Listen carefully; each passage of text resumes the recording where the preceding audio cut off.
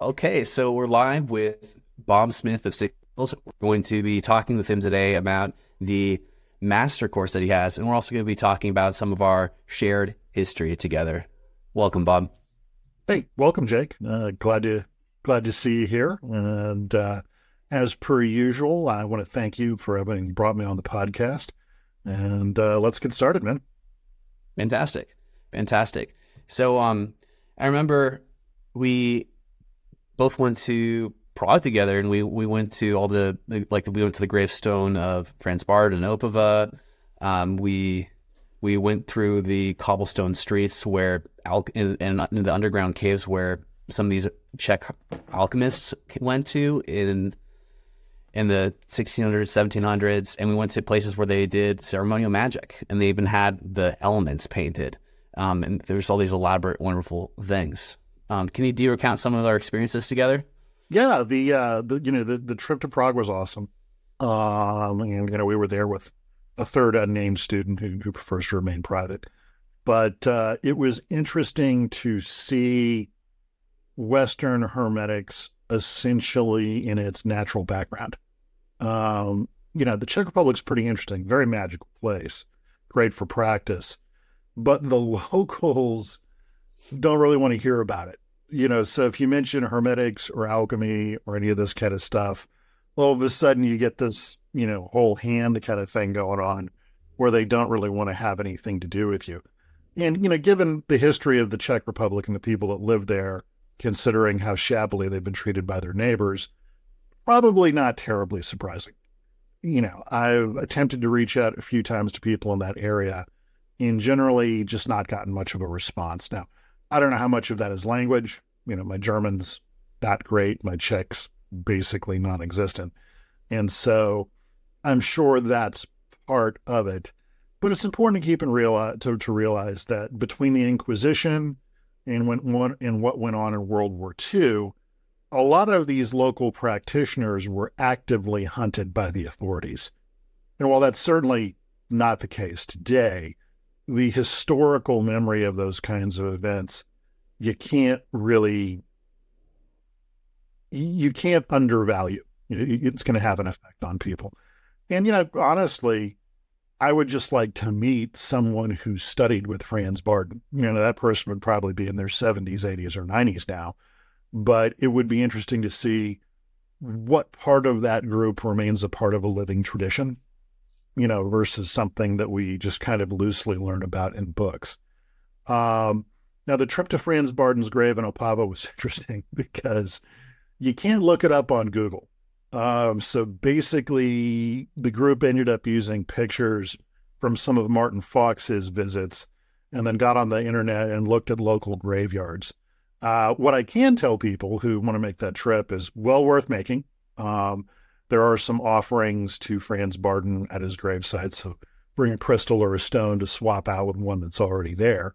But the best way to do it is to look at graveyards in Opava, bounce it off pictures Martin has up of those areas, and you'll find it. The graveyard Franz Barden is in is a very small place. So you can see both ends of it just looking in from the outside. It's not one of the larger ones. The other interesting thing is just the reaction of the Czechs themselves to foreigners. Yeah. If you're in the capital, Prague, no big deal. Foreigners all over the place, big tourism spot, who cares? But once you get outside of that into rural Czech Republic, or Czechia as it's called these days, it's kind of funny. It reminds me a lot of West Virginia, where it's like, okay, we'll take your money, but we don't really want you here. There's a funny story where a couple members of the group, we were looking for a hotel room one night. Yeah. Okay. Now, this is in the middle of COVID, so there's not a whole lot of people moving around anyway. And basically, they showed up at this one small hotel, and they were like, yeah, get out of here. We're like, hey, we just need a room. It's like, yeah, rooms. Yeah, we have rooms, but not for you. Just leave. So it's like, okay, do I smell something? What's going on here? Yeah. So that was that was one of the funnier aspects there. Again, if you're going to make the trip to Opava and to the site of Franz Barden's burial, well worth doing. Like I said, bring a small offering of a stone or something or a crystal to exchange, and you'll see a bunch of them literally right on top of his gravesite. So good times.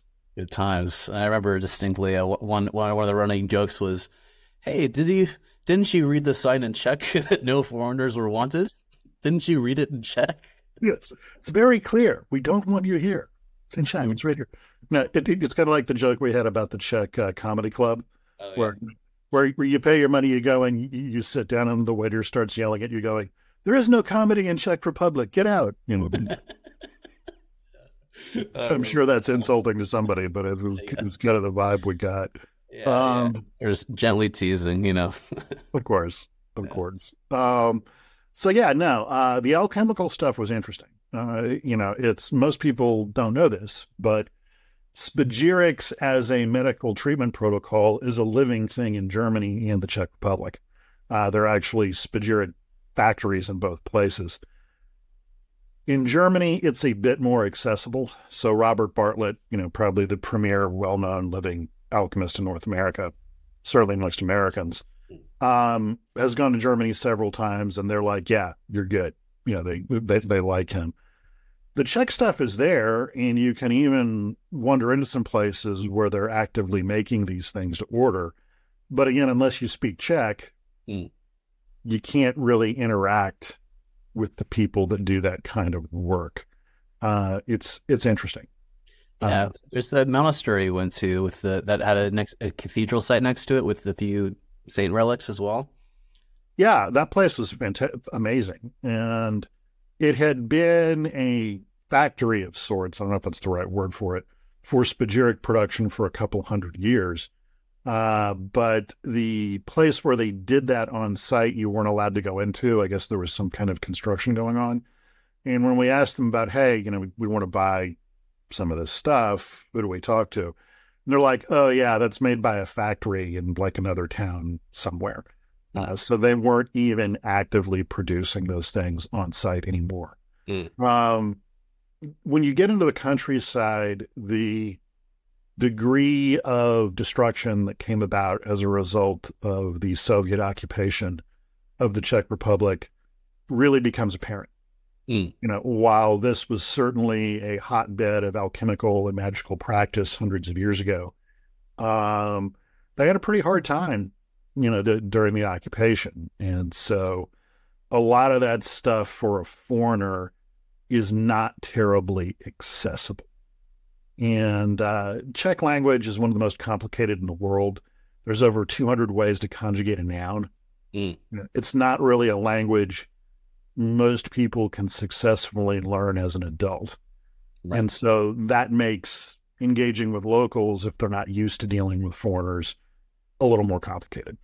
But yeah, it's in terms of the historical aspect of things and different places you can go visit where they were actively making, these kinds of magical compounds.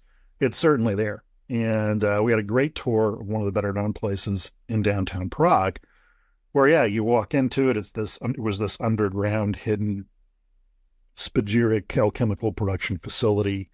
They had a huge ritual magic area right in the center of it with the pentagrams and the signs of the elements carved into the wall. And it was amazing. So well worth visiting from an historical perspective. If you're going to go there to meet people who are into this kind of thing, you're probably going to have to do your homework for a while. And the European practitioners in general tend to be a little standoffish, again, largely because of their history. This is very understandable. But the vows of secrecy are very much in effect with those people. I've had a few students over the years who came from Germany or other places in Europe. And, basically they came to me because I said, "Listen, I'm not getting adequate training from the people who are around me." But when I tried to talk to them about who that was exactly, because I'm curious and I want to reach out to people, that was just not on the table. That was not something they were willing to discuss. So, I recently had a student message me too. It was like, hey, I'm learning how to do invocation, and this it's similar to what we've done here, but I'm not allowed to disclose a name and this, but I'm not getting where I want to with the practice. And I'm like, oh, okay, could you tell me a little bit more about what you were doing so I know how I can best serve you? And it's like, I can't really disclose it, but it's very similar to what you're doing. I'm like, oh, okay, Right. I mean, on the one hand, it's important to keep in mind, and I'm a bit of a controversial figure in Western Hermetics, because I'm very clear. I don't own this. Right. This isn't something I created. Yeah. In point of fact, what we're doing is old as dirt and may even predate our being fully human beings for all I know. Off of field work I did in Anatolia, in Egypt, with one of my other students, the energetic signatures from the Kabbalistic letters, the oldest of the Egyptian artifacts and the oldest of the available Phoenician artifacts are exactly the same. So this indicates that there's a shared technology there. And it's a nice reinforcement that the efforts that I'm making are correct in terms of that. But again, listen, as the Dead Sea Scrolls very clearly indicate, if something's more than 2,000 years old and it was a written medium, unless it was done in metal or on a clay tablet, it just doesn't survive.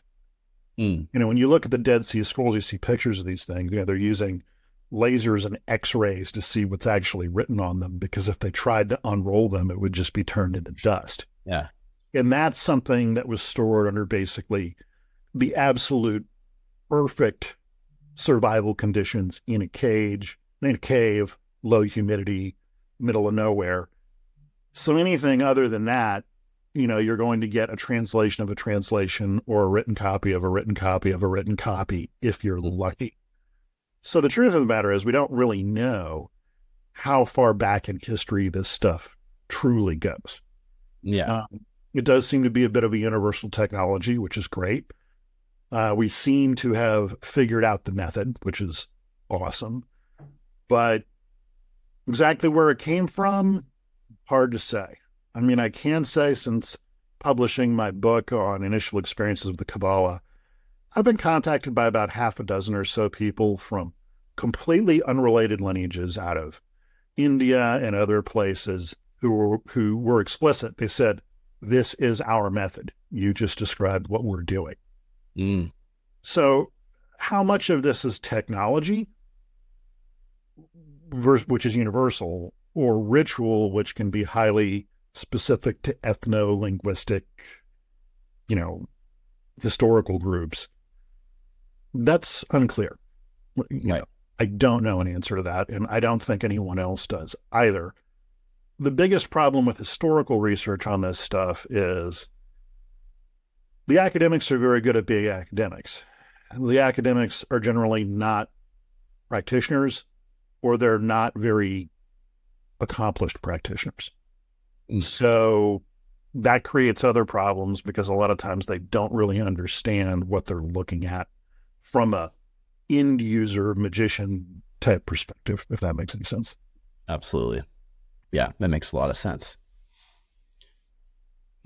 So then what do you think is the chief thing that people can do to get started in Hermetics, regardless of their background? Like there's, like you mentioned, like the methods, like at the top end of Hermetics, like, Kabbalah and spirit magic, like these are systems that are done in all the most esoteric systems, but this just happens to be a really universal, accessible one that is mechanical in principle, and that has repeatable, replicable steps, and takes as much cultural baggage and other things out of it as possible. Like how can someone get started? Well, obviously, gratuitous plug, there's the 60 skills curriculum. There's my teacher, Mark Rasmus. He's fantastic. You have your approach to it. Andre Conscientia just released a series of books on how planets and Kabbalah fit together. Great. If you're interested in spirit magic, there's the works of Nanan Tallerman. Again, fantastic. He's slowly detailing all the entities contained in Barden's second book on evocation. But in terms of learning the techniques, yes, in theory, you can get a copy of Initiation into Hermetics, the book, even free online as a PDF. Don't ask me about copyright piracy. I'm not a huge fan of that. Or you can buy one for about $20. The problem is, from what I've gathered, the books were really written as reminders or notes to students he already had. Yeah. So this makes deciphering how to perform some of the techniques really hard. And keep in mind, listen, I've met a few people over the years who worked through the books all on their own. More power to them. Congratulations. But for every person like that I've met dozens who tried and couldn't figure it out. Yeah, even myself, coming from a tantric Buddhist hybrid Taoist background, I tried reading Barden's books a couple of times. Didn't get anywhere with it until I studied with Mark, and he just sat me down and said, do you feel this? This is this. This is how these things fit together. This is a technique for doing them. Keep in mind, there's at least half a dozen different ways to perform any technique in Initiation into Hermetics. I personally, and Mark as well, largely use a clairsentience-based system that leverages active visualization. That's a way of doing that. From what I've gathered, Andre Conscientia uses a much more musical system, which is great. So for artists out there, I'm sure his system works good too. But the main thing is, what I've found amongst most successful practitioners is they studied with somebody. Mm. And again, just having another person who speaks your language fluently, who can sit down and go, do this. All right, what happened? Okay, nope, do this a little differently, or this is how it fits together with the next step, is invaluable. Most people, if they walked up to you and said, yeah, I just bought a car, I don't know how to drive it, but I'm going to figure it out from a book without taking driving lessons, you'd think they're insane. Absolutely. What the hell are you, what? Are you crazy? And again, some people will be able to figure out how to drive that way. Other people are going to wreck the car and maybe get themselves killed. So when you're using your body and your nervous system and your energetic system and your emotions and all of this other stuff as the working medium, the idea that you don't want to get training from someone else just seems a little crazy to me. I mean, yeah, I can throw a kid in a lake and he'll probably figure out how to swim well enough not to drown, but he's never going to learn how to be a competitive swimmer on his own. Right. I mean, come on, guys.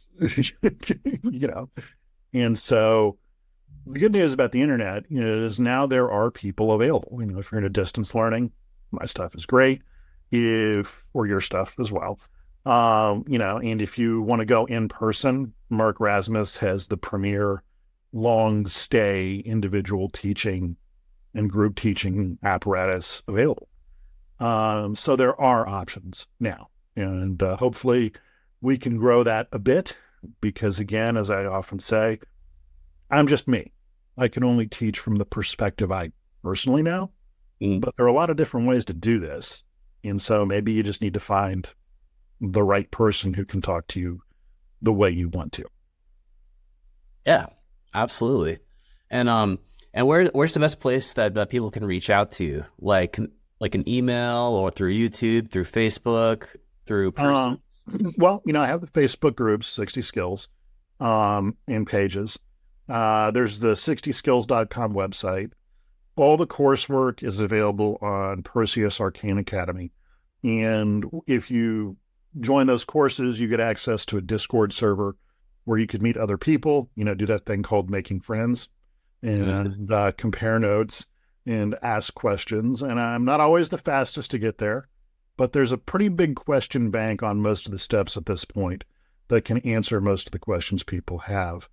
And again, once you got a little bit of training and you know what you're doing, I really encourage people to practice with other people because my students continually surprise me with the things they figure out. Again, I'm just me. I only know what I know.